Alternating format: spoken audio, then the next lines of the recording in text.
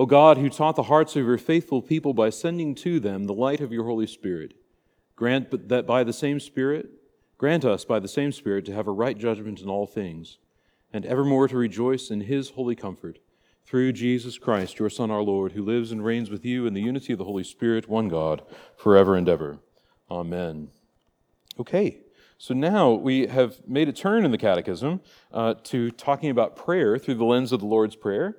I've said this before, but in the ancient church there were three what Jim Packer refers to as pillars of catechesis, and they were the Apostles' Creed as the rule of faith, the Lord's Prayer as the rule of prayer, and the Ten Commandments as the rule of some people call it the moral rule, or probably even better, the law of behaving Christianly, right? Would be another way to put it. And these three form this incredible instruction, because what they do is they establish you in the faith, right, first, right? Because this is part of the problem that we have. Ever since the Reformation, there's been this emphasis on, well, first teach the moral law. And you know why? Because Martin Luther's form for catechesis was first the Ten Commandments to show you what a miserable sinner you are, then introduce you to the gospel, and then teach you to pray.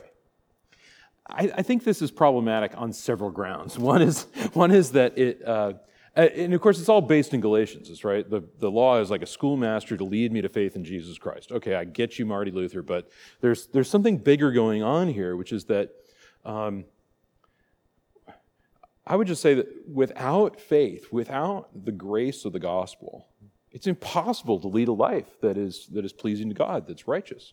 And of course, Martin Luther's like, well, it doesn't matter if you're righteous or not. Like, all that matters is faith. And so the commandments are seen as simply a means to drive you to the gospel, right? And I think in Anglicanism, we've just been much more clear about saying, well, we're going to start with the Apostles' Creed, and then go to the Lord's Prayer, and then go to the Ten Commandments. And that's the classical way of doing it. It's actually the Augustinian way of doing it. And I would say as well that this is simply to me, I think it's a portrayal of how things really go. Right? You learn the faith, you learn to call upon the God in whom you believed, right? And then you learn to serve that God, right? In prayer and humility and by His grace. If you put the law up front, then you're sort of like, oh, and it also tends towards saying, well, the whole point is to know the law and do it. So there's kind of like the great Lutheran backfire is what I'd say. It's sort of like, well, that doesn't really work, because then people are like, well, then all Christianity is really about is keeping moral commandments. And that leads you to a kind of moralism that is very destructive, right? Because here's the thing, can any of us do these things? No, we can't, not of our own accord. But here's the great thing that I think we've done here, is we've said, look, you look to the faith, you look to the Apostles' Creed, you look to the things of the gospel, and then you learn to pray. And it's in a prayerful, faithful life that you learn to act rightly in the world. Because here's part of the problem. If you don't know where you are, and you have no point of reference for where you are, who you are, whatever it is, then how can you act rightly? There's no way. So there's a kind of wisdom here that I think is really important. The other thing that you'll note if you're into transcendentals and kind of classical philosophy, and if that's your thing, I don't know if it is of anybody here, but it's to say, what do we learn? Truth. We learn goodness, and we learn the beauty of a holy life. We learn faith, hope, and love in that order, right? The greatest of these is love, right? And that's not to say that following the commandments is all that's really important. It's to say that I really do believe this, that in God's vision for us is not just that we would believe in Him, but that we would, believing in Him, turn to Him in prayer, and furthermore, live lives of holiness. So all that's just kind of laying all that out for you. And I think here's one of the real issues, is that if you play up one of the pillars over the other two, then you go astray, right? You play up faith without prayer and without works, right? You pray up works without this faith, without this life of prayer. Often worse is playing up the life of prayer, kind of spirituality without sanctification, spirituality without the faith, then it becomes quickly a kind of Gnosticism or a kind of sentimentality or worse, a kind of spiritualism is what I'd say. And it's very destructive because you wind up with this kind of contentless faith, right? And you're calling upon the God of your imagination and not the God of revelation. So I hope you can see the balance here. And the desire for balance is based in this desire to say, like, look, a Christian needs to know what God has done in Christ, needs to know who God is, needs to know how to pray, and knowing God and knowing how to pray to that God knows how to live this life of righteousness. Now, we all fail in the life of righteousness, right? We fail regularly, and we fail in ways that are catastrophic. But it is in the life of believing and prayer that we're enabled to live rightly. So I want to kind of lay all that out with you. Okay, so we've been talking about prayer, and we're on page 67 in the Catechism. And one of the things I hope you'll find is that this section is not just sort of like, here's what the Lord's Prayer says. It's actually deeply insightful and has quite a bit to say.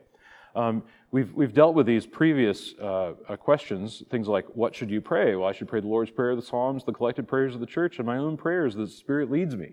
So it's often the impression that people coming into Anglicanism will say something like, well, but you people, you pray all these written prayers and you don't pray extemporaneously. Well, yes, we do.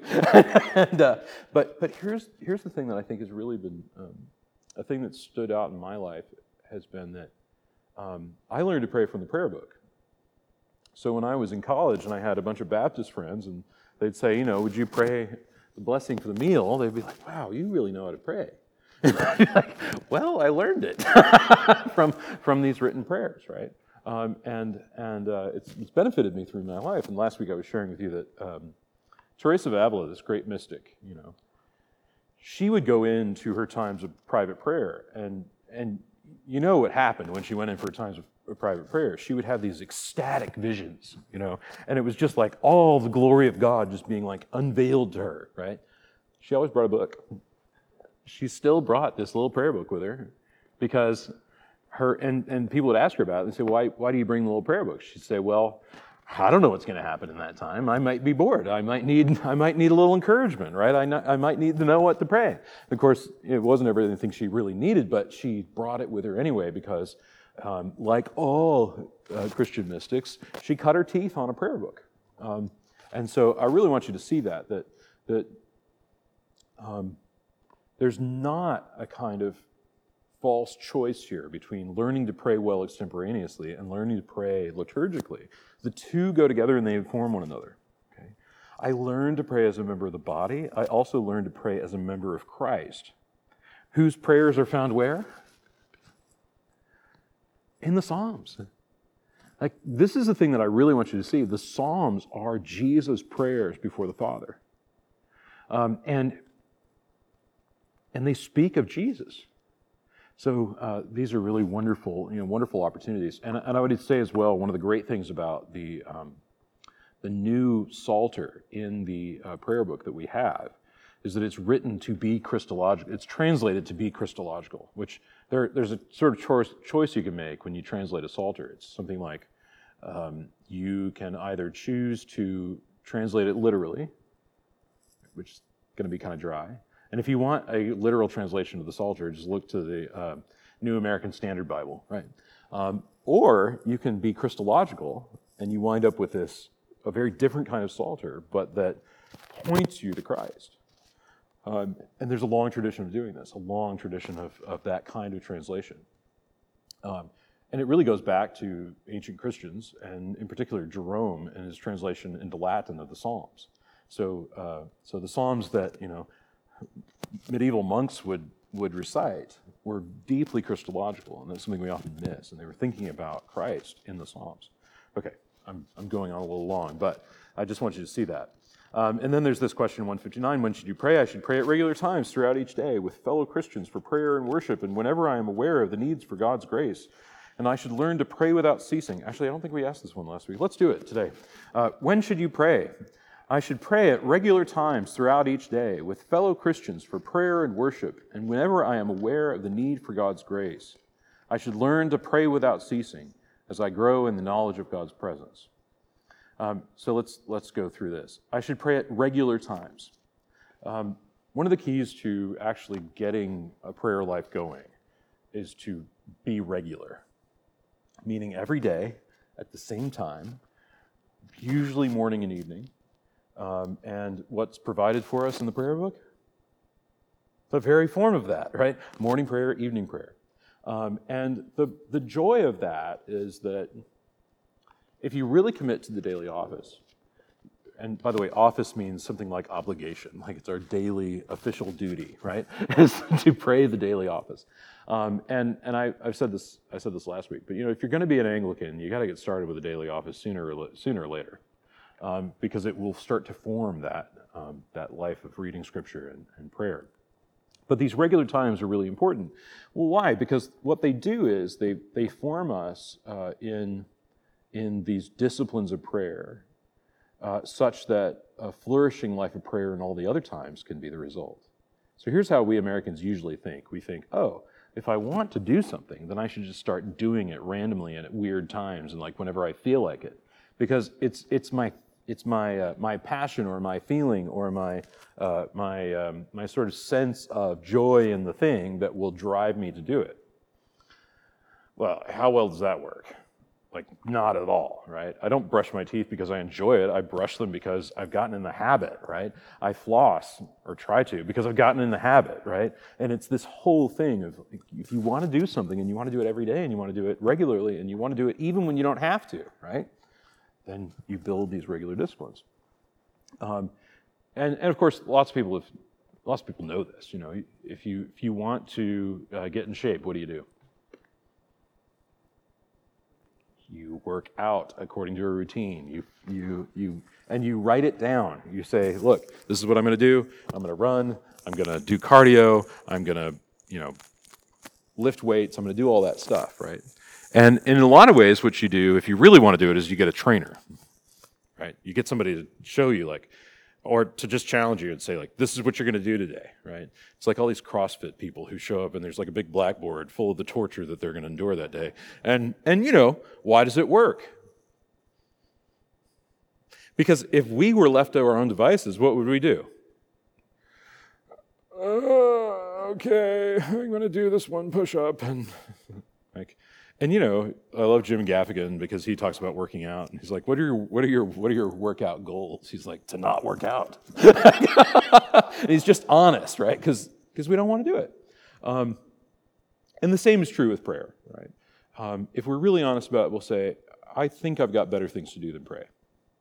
And how do we know this? Well, because when left to our own devices, what do? All the other things that we think are more important. And so this is really the genius of the Anglican offices, I would put it, actually. So you may know this, that from Benedict on, in the 5th century, there was a practice of praying 7 times a day among monastics. They'd wake up at 3 o'clock in the morning and pray matins. And then they'd kind of go back to bed and laze around for a little while and just sort of wait for the next thing. And then they would pray lauds at about 6 in the morning. And this was their all-consuming vocation, right? Was to do the work that was needed to support their life in the monastery, but also primarily to pray. Benedict has this idea of work and prayer go together. They meld into one life, right? And study as well. But what works really well for monks doesn't work for us, lay people, right? and by that, and of course, the monks are lay people, so we have to remember that. They're primarily lay people. But I've stayed in Benedictine monasteries, and it's impossible. And they just tell you, don't bother showing up for lauds at 3 in the morning, because you won't have a good retreat. You'll be tired, because you don't live as we do. They fall asleep at 8:30, right? And they wake up at 3 in the morning. That's how they do it. But it's really hard. It's really hard to do. And Henry VIII brutally disestablished the monasteries, just basically took their wealth, took their riches, and ran away with it, which was horrid. But Thomas Cranmer went in and found his opportunity, which was, hey, we need to be praying regularly. Let's not forget that as we throw the monks out of our country or as we laicize them. And so what came in its place was the daily office, morning and evening prayer. And that's been the backbone of Anglican life ever since. And the great joy of it is that, look, if we were in a place to say, well, so you're going to, and some of you have been in this place, it's like, you need to get up every morning and pray. Okay. And you get up at 7 a.m. and you go to the time of prayer and you don't really have anything in front of you and you're like, oh, good morning, Lord. What should we talk about today? And you're bleary-eyed and you lose your concentration and you don't know what to do and it can lead to this kind of dryness and crisis of like, I don't know what to do. Enter the offices. So that's a really big thing. And if you pray at regular times and you pray according to a form, and you also pray with fellow Christians, and this is where the rubber really meets the road, right? So if you have a family, you pray in that family. If you want to meet up with others, you come here and meet up with others in the morning before you go off to work. And what happens? Oh, goodness, like you start to do it. The other thing that I would note about the prayer book offices is that even if you pray them alone, you should always pray in the third person. Some people have come to me through the years and like, should I change that to like I and me? No, don't do that. It's we, always, because you're praying with the church when you do this. So keep that in mind as well. And also, whenever I'm aware of the need for God's grace. So we should be regularly praying for God's grace in the midst of all the things we face in life, all the struggles and trials and all the rest. Far easier to pray for God's grace when we've been habitually doing it. That's the other thing, is if you're reminded to pray every day, then you'll take those opportunities to pray for God's grace when you need it more seriously. Well, why? Because we human beings are very habitual creatures, right? Actually, every animal is a habitual creature at the end of the day. My dog, she every single morning at 8:30 in the morning. Why? Because she wants to be let out. Why? Because that's what she does every day. It's the way it works, and she's used to it. But this is how we learn to pray without ceasing. It's to say, set a tone for prayer, morning and evening, and you'll pray more regularly. And through this, we grow in the knowledge of God's presence. Okay, you ready? So we're going to jump into the Lord's Prayer. First question's easy. What is the prayer our Lord Jesus taught his disciples to pray? The traditional version of the Lord's Prayer is this: Our Father, who art in heaven, hallowed be thy name. Thy kingdom come, thy will be done, on earth as it is in heaven. Give us this day our daily bread, and forgive us our trespasses, as we forgive those who trespass against us. And lead us not into temptation, but deliver us from evil. For thine is the kingdom, and the power, and the glory, forever and ever. Amen. Why should you learn the Lord's Prayer? I should learn the Lord's Prayer because Jesus taught it to his disciples as both a practice and a pattern for prayer to God the Father. The Lord's Prayer is found in two places in Holy Scripture. The first is in Matthew chapter 6. It's actually, I have this theory about the Sermon on the Mount, which is Matthew 5, 6, and 7, that at the heart of the Sermon on the Mount, it's sort of done in what we call a chiastic structure, is this kind of like the blessed life is like this. And then you get to the center of that blessed life, and what is it? It's all about this hidden life of prayer, and then you go back out to how you really love your neighbor. So there's this incredible kind of structure that's going on. The blessed life looks like this. What's at the heart of the blessed life? Oh, it's prayer. And then as you move out, it's how do you care for your neighbor? How do you pray rightly? But in the Gospel of Luke, the Lord's Prayer is given as a response to a question which the disciples ask. They say, Lord, teach us to pray as John taught his disciples. So this is actually the only thing the disciples actually asked Jesus to teach them to do. They ask for lots of other things, like, let me be seated at your right hand or your left. They ask all sorts of other things, but this is the only thing they ask him to teach them. It's clear that John taught his disciples to pray, John the Baptist, And there was something really wonderful about this when John was teaching them to pray. But what does Jesus give them? It's sort of a giant letdown if you really think about it. It's like, well, I'm going to give you a prayer to pray. It's going to be awesome. You're going to grow in great intimacy with the Father by praying this prayer. It's like, I think there's a little bit of a letdown in it. But what's going on? It's actually not as much of a letdown as you'd think. And here's what the Catechism says about this. I should learn the Lord's Prayer because Jesus taught it to his disciples as both a practice and a pattern for prayer to God, the Father. Okay, so let's break that down. Both a practice and a pattern. The early editions of the Catechism said pattern and practice, but then they switched it and they said practice and pattern. And I think that's probably right, actually. So practice. Lawyers practice law, doctors practice medicine. What do we mean by that? Hopefully your doctor's not practicing on you. What do we mean by this?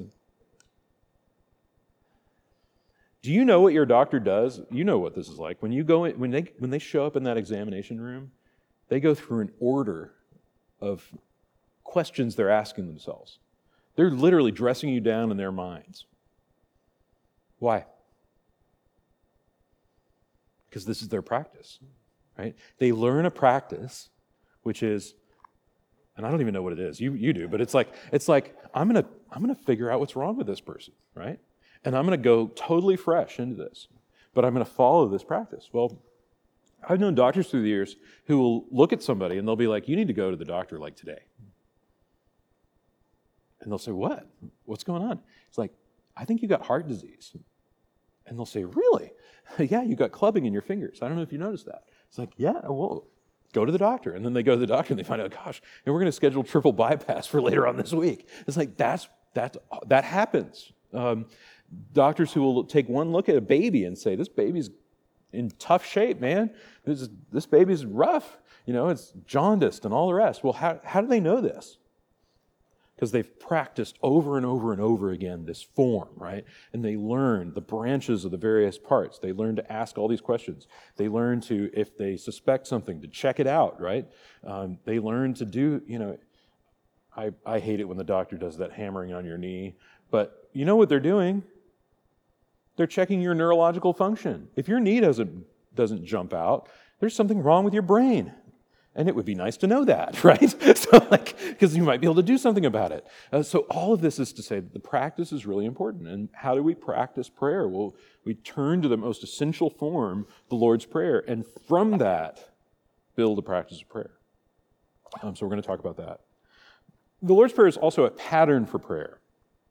When I was a kid, my mom tried to make our clothes, and it was always a rather embarrassing thing because we'd have to wear the clothes that she made us to school, and I didn't want that. I wanted the stuff that people, rich kids could buy at the store, and but it was always kind of this oh, she made our clothes, and they were nice clothes, but there was something kind of I don't know what to make of this, but I always remember that she would sit down, and the very first thing she would do is cut patterns out, right? Your parents may have done that. Your mother may have done this. And then you pin the pattern to the cloth, right?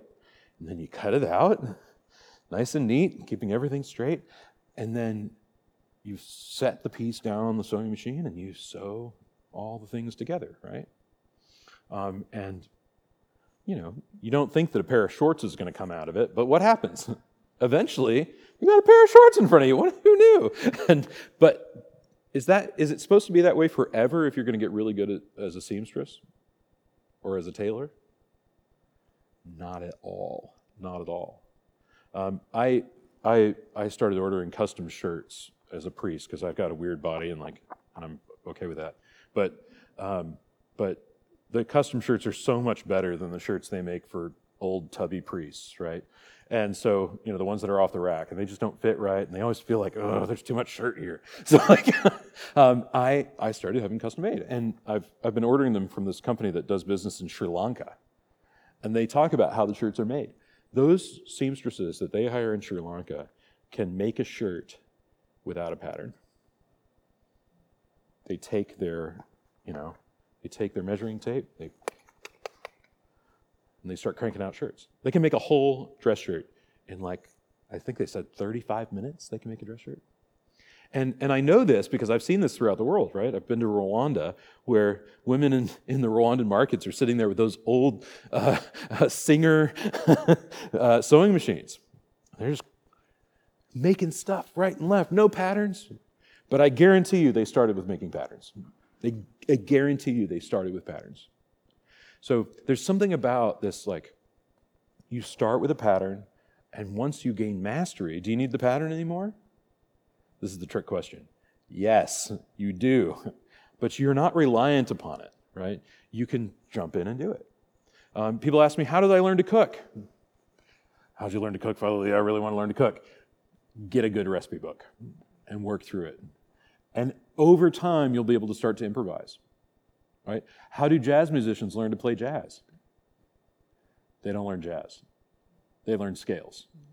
And then they learn classical music, and they learn to read music.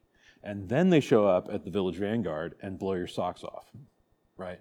How do they do it? Well, they learn the fundamentals, and it's on the basis of the fundamentals that they rock, right? That's what it's about. So we do this all the time, and we think like, oh, but you know, it would be so much better if Christians could just improvise from the start. It's like, well, it doesn't work that way. Like, you have to learn. You have to really work at this. So the Lord's Prayer forms this pattern. And I would say that as you learn to pray, one of the incredible things you can do is just sort of like go through the Lord's Prayer one line at a time. Take your time with it. Sit with the words for a bit. It can really be transformative. Okay, you ready? Question 162. Why should you practice the Lord's Prayer? I should pray the Lord's Prayer regularly because it teaches me to pray as Jesus commanded and desire what his Father wills. I really do believe this, that if we were left as human beings to sort of come up with the perfect prayer, we wouldn't write the Lord's Prayer. We just wouldn't. It would be something like, oh, impersonal God of the gaps, right? Or something like that. It would just be like a mess. Because we would never think to say, our Father. And the reality is no one did up until Jesus. Like, no one said we should say that at the start. But what does it do? Well, it teaches me to pray as Jesus commanded. This is really important. We pray because we're commanded to pray. And listen to what Jesus says. When you pray, this is Matthew chapter 6, when you pray, which assumes a lot, right? It means you're going to pray. So when you pray like this, our Father. So we're commanded to pray. And part of the joy of the Lord's Prayer is you can't go wrong praying the Lord's Prayer. You really can't. But also to desire what his Father wills. And we're going to get into that as we go forward. How is the Lord's Prayer a pattern for prayer? The Lord's Prayer models the primary types of prayer: praise of God, intercession for his rule, petition for his provision and protection, and confession of sins. I should pray regularly in all these ways. So we actually get these, like, there are wonderful models for prayer and how you can think about, if you're going to spend half an hour in extemporaneous prayer, how do you do it? Well, things like adoration, confession, thanksgiving, intercession, supplication, right? It's the ACTUS method, right? 5 things, you can put it on your fingers, you can draw it on your fingers if you need to. It's adoration, confession, thanksgiving, intercession, supplication. And you'll fill half an hour easily because you'll say, oh, I got lots of things to be thankful for, and I've got lots of things to adore God for, and I can do that. But it's all there in the Lord's Prayer, isn't it? Adoration. Our Father who art in heaven, hallowed be thy name. Right? Confession. Forgive us our sins. Thanksgiving. Right? It's all there. All right. What are the parts of the Lord's Prayer? The traditional form of the Lord's Prayer begins by addressing God the Father, makes 7 petitions, adds a doxology, and concludes with Amen. Or amen, depending on your church background. I find it really funny at Christ Church because you'll hear amen and amen together, and it's a cacophony of amens. And I learned as a good Episcopalian to pray amen. I know that you may be amen. No judgment, it doesn't matter. It's the same word. Okay, but the traditional form follows this. It's the address to God the Father, then 7 petitions. They're classically called petitions. And the reason is not because you're petitioning God for anything. It's just kind of the way to think about each line of the Lord's Prayer. And then there's this doxology, which, if you know the history of that doxology, it's very ancient. And it's so ancient that it winds up in certain New Testament texts, but by no means all of them, and the more ancient texts don't include it. So if you read a modern Bible and you read Matthew chapter 6 and you read the section of the Lord's Prayer, it won't be there because they're relying on the earlier texts. But it's been there for so long, we just do it, right? And here's part of the reason. You'll note that in our liturgy, the only thing that we have in these and thous in the entire liturgy now is the Lord's Prayer. Why? You can change anything you want, just don't change that. Okay, why? Because there will be rebellion. Quickly. You all will be like, I don't like that in your Lord's Prayer, Father. It's like, because why? Well, because we human beings are liturgically conservative to the core, right? We think you do it, there's a right way to do it, and there's a wrong way, and the right way is the way we've been always doing it, right? And that's it, full stop. And, listen, I don't judge anyone who changes the Lord's Prayer, but the reality of it is that at the heart of the liturgy, and we know this, and we act like it too, is the Lord's Prayer. And in fact, I would say from the first century on, the most essential part of the Eucharistic liturgy, you know what it is? The Lord's Prayer. It's what's always been there. In fact, there are church fathers who say, if you do the Eucharist without the Lord's Prayer, it's invalid. Didn't work. Try it again. Well, why? Because that's the response to the gospel as given in this format in the liturgy. Right? Think about that for a moment. When we pray through the liturgy and through the canon of the Eucharist, what's being given? An account of salvation. In fact, in some of the ancient liturgies, it's even more explicit. Like it's just all about, like, this is what led up to the incarnation, and then there was this, and then there was this, and this happened.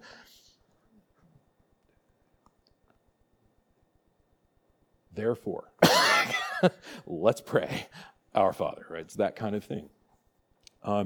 So that is how it shakes out. All right, let's begin with Our Father. Why do we call God Our Father? We call God Our Father because Jesus teaches his disciples that we are God's children and should call God our Father. It's a very simple answer, but I like to go a little bit further out on this because I love what Augustine says about Our Father. By the way, if you ever want some good reading on the Lord's Prayer, Augustine's sermons on the Lord's Prayer are fantastic. But he gives this image, and it's a wonderful image. He talks about, when an earthly father finds out that he's going to have a kid or another kid, what's the first thought? Oh no, how are we going to handle that? That's really going to be really expensive. And joy comes in a bit, right? And you sort of get happy about it later. But the first thought is normally like, oh no, what did we get ourselves into? How am I going to do that? Like, colleges, they keep getting more and more expensive. Like, that's what you can think about for the short term after you hear this. We worry about another mouth to feed, right? Definitely. And Augustine says that God the Father is not like human fathers. He doesn't sit there and wonder how he's going to have another mouth to feed. Why? Because that's not his problem. So Augustine imagines Jesus on the cross, and his arms stretched out, and he imagines Jesus looking up to the Father saying, you got room for one more? And what's the answer? It's always yes. Always yes. Because that's the status which we're given as Christians, as adopted children, adoptees into God. Like, I just say that full stop, like into the life of God. That's what we are, adoptees.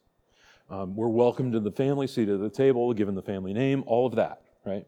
This is why we baptize. We baptize in the name of what? Who? Whom? The Father, the Son, and the Holy Spirit. Why? Because the Christian life is the life of the Trinity. It's adoption into the life of the Trinity. That's what it is. It's adoption into God. So you say, and that's why we always call the kid by name, right? Or the adult by name. It's like, Joseph, I baptize you in the name of the Father, and of the Son, and of the Holy Spirit. We address you by name, and then we give you a new name. Okay. This speaks to that adoption. Who are God's children?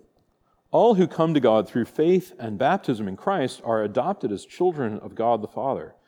This is often a little bit clunky because Anglicans will emphasize both things in Scripture that talk about how we become the child of God.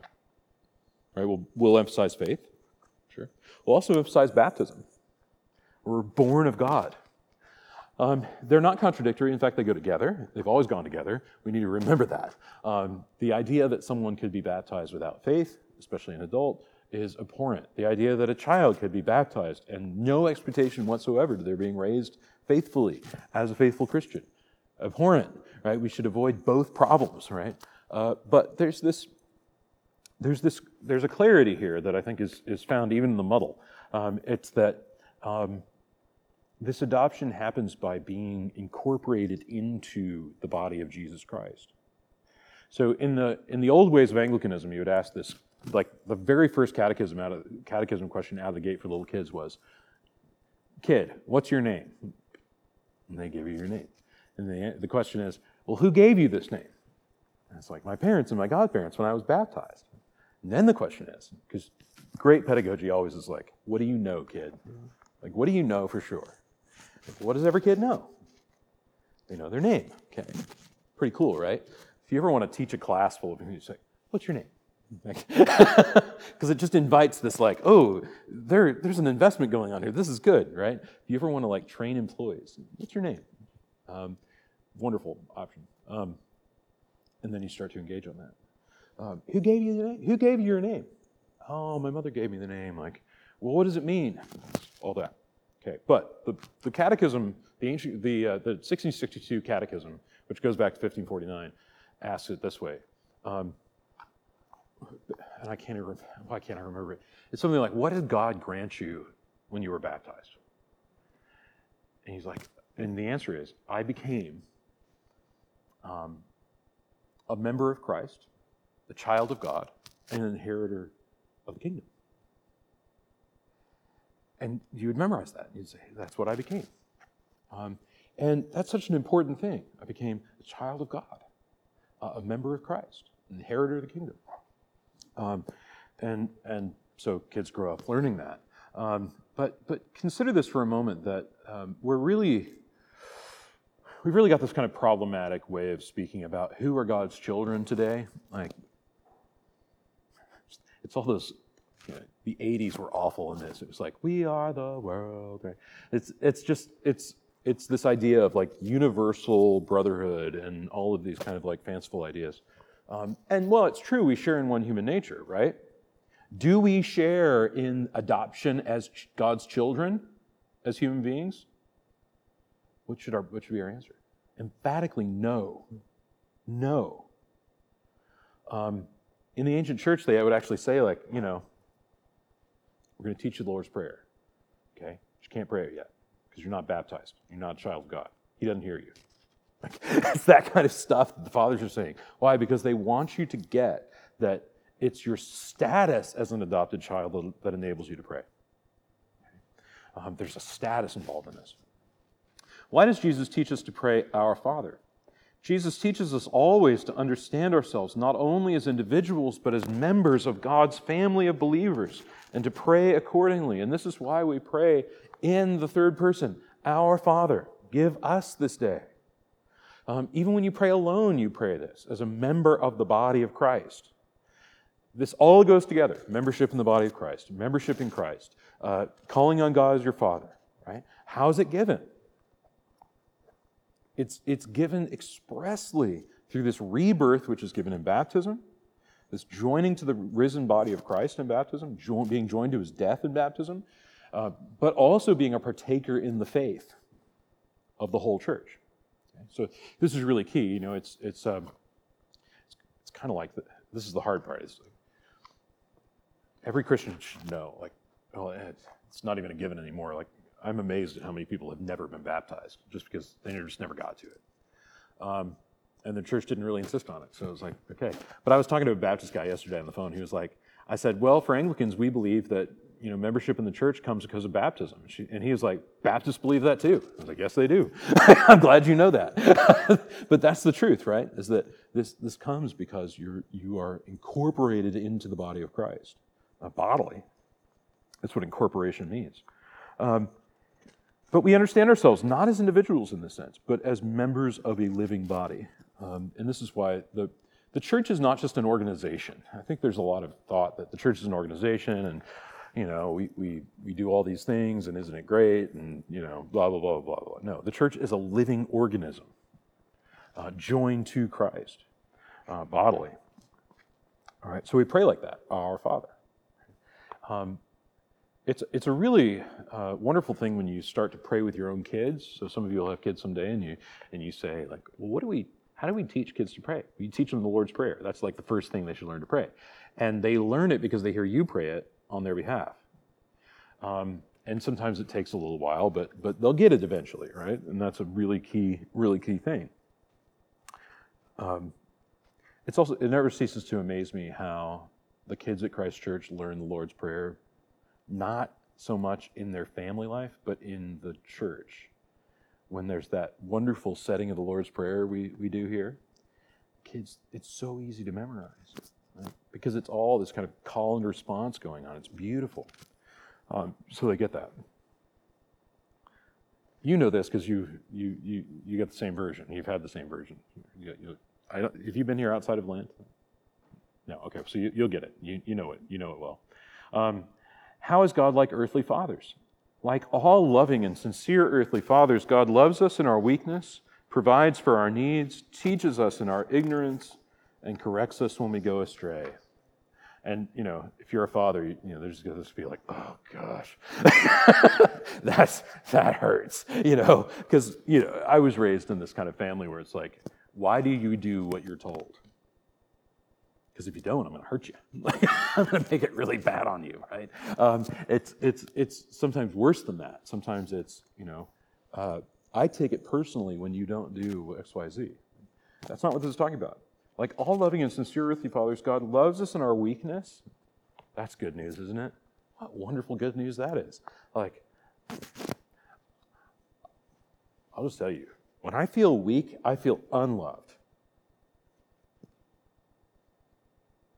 You should be better than that. Like that is not a good way to think. Like, you should think when I'm weak with Paul, then I'm strong. Why? Because then God's grace can really take over. God provides for our needs, even when He's not providing for our wants and greatest desires and the kind of, outpaced narcissism that we often have, right? It's this. He provides for our needs. All earthly fathers provide for the needs of their children, right? I mean, this is what Jesus is speaking about in Matthew chapter 11. It's, you're evil and you know how to give good gifts to your children when they ask you, right? So when the child asks for something good, do you give them a scorpion or a snake or something like that? Well, no, not at all. You want to provide for your children. Teaches us in our ignorance. Oh, Lord, I love that. This was so well written. I'm always thoroughly impressed by the committee and what they did. Teaches us in our ignorance. The reality of it is every single one of us is ignorant in some way. It's not a slight, it's just to tell the truth. Like, you don't really know what's really going on. We're all ignorant. I actually think if the truth of the universe was really exposed to us, we'd freak out. We wouldn't be able to handle it. So God's patient. He teaches us in our ignorance. Like, doesn't put everything out in front of us. I actually think good parents are those that sort of tease out the details before their kids. They're like, I'm not going to teach you everything, but I'll teach you some things. And then I'll teach you a little bit more, and I'll teach you a little bit more. And they see themselves as teachers. And corrects us when we go astray. So course corrections, right? It's good news that God lets us go astray. Consider this for a moment, right? I mean, we have a nation that's just suffering so much. We have children who are suffering so much because they've got helicopter parents, And you know about helicopter parents. You deal with them all day, every day, right? They swoop in and they steal a child's opportunity to learn something. And then what do? Well, the kid loses self-confidence. The kid thinks, I don't know how to do anything. I'm dumb. I don't know what I'm doing. I don't know how to do. They lose all this confidence because they've never failed at anything in their lives, because they always get rescued from failure. Like, what we see in creation is that you can decide to do things that are disordered, that are awful, that are evil, that are even malevolent. And what happens? Well, thanks be to God, there are natural consequences most of the time. Not for everything, but most of the time. Like,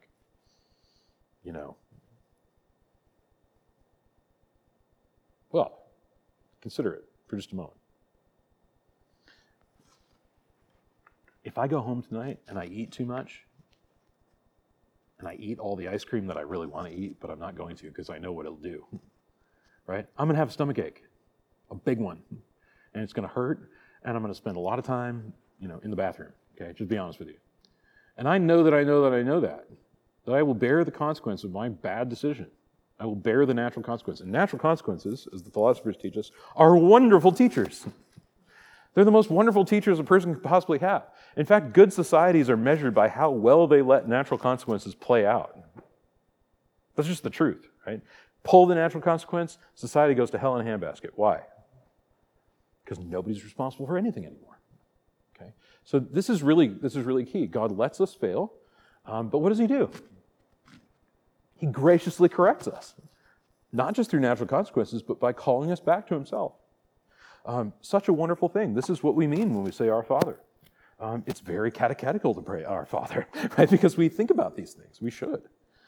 How is God unlike earthly fathers? Unlike our natural fathers, our Heavenly Father loves us perfectly, is almighty in his care, makes no errors in judgment, and disciplines us only for our good.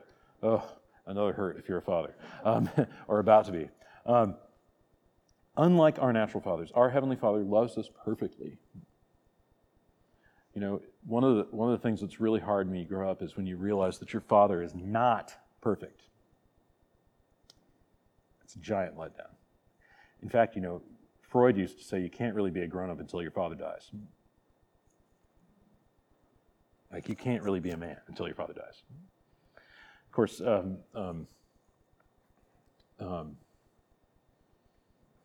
gosh, why can't I ever remember the other guy's name, the other psychologist? Jung says, well, sometimes that can be just sort of like a metaphorical death. Like, you just see your father fail, big time. Like, fail to love you, fail to care for you, fail in marriage, fail to be XYZ.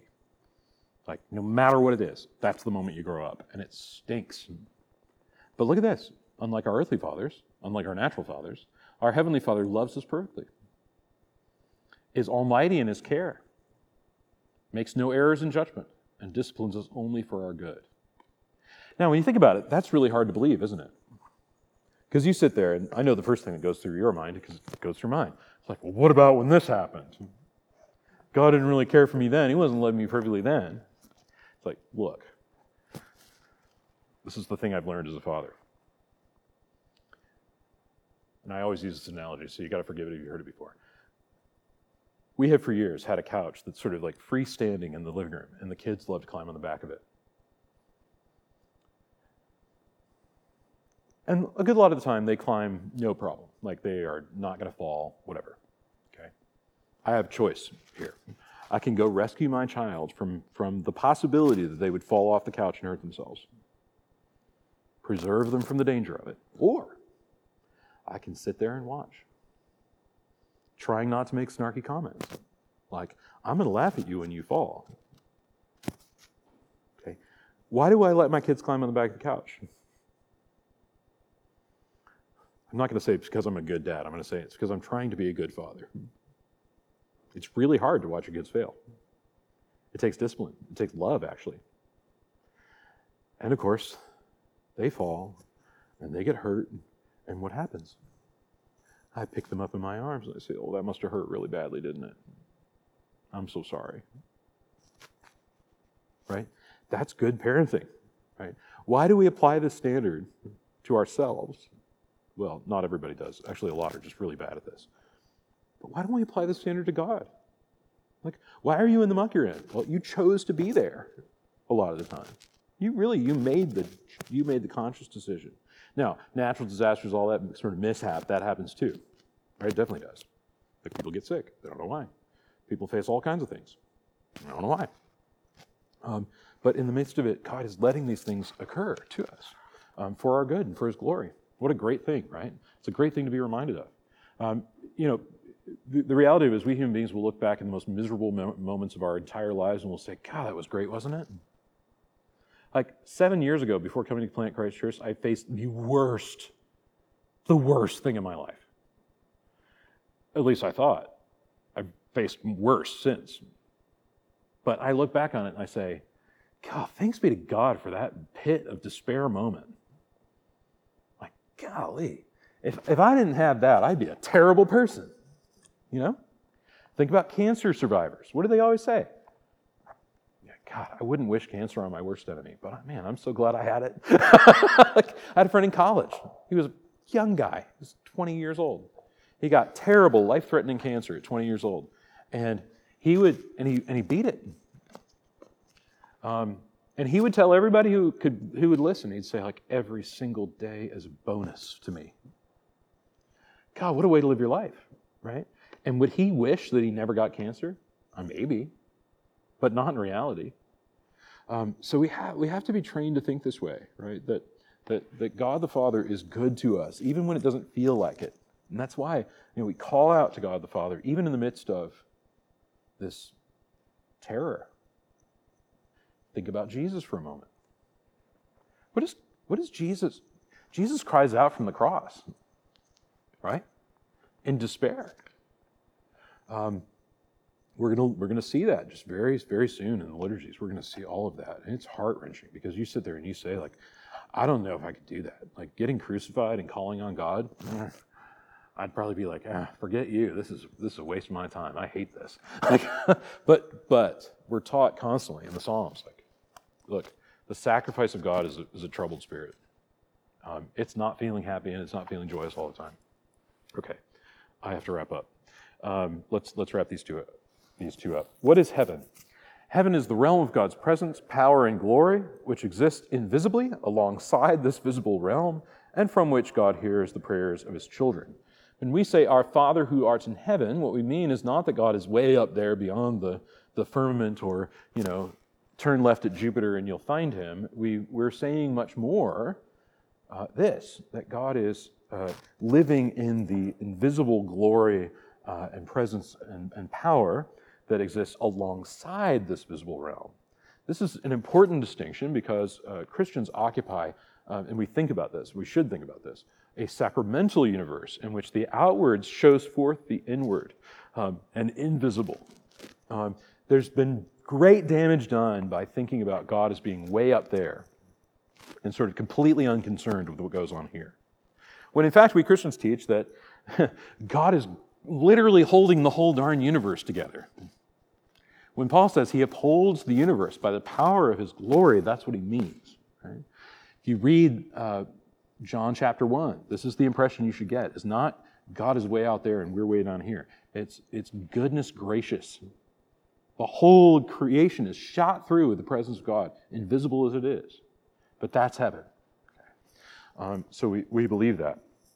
And that's why we pray later. Thy kingdom come. How?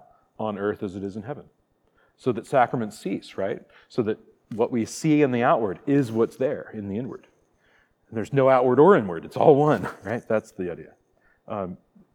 Paul says, God shall be all in all. How does your Father in heaven help you here on earth? Because God is in all places and knows all things, He hears and answers my prayers, directs my paths, and strengthens me in times of trouble. One of the greatest plagues on the church today is this kind of deism, which is just disrupting the lives of people in church. We think God way out there only comes when there's major crises, only when I'm really having a hard time. The rest of the time just leaves me alone. It's like, no, that's not what Christians teach. Christians teach that God actually dwells in you bodily by His Holy Spirit, that we receive God into our bodies in the Eucharist, and that we have God as our Father, not in a disconnected way, but with us. And that's great hope. So we've got to avoid these deistic ways of thinking where we just think, well, God doesn't care, God's not involved, blah, blah, blah. Because, you can call it whatever you want. It ain't Christian. And it's not biblical. So leave you with that one.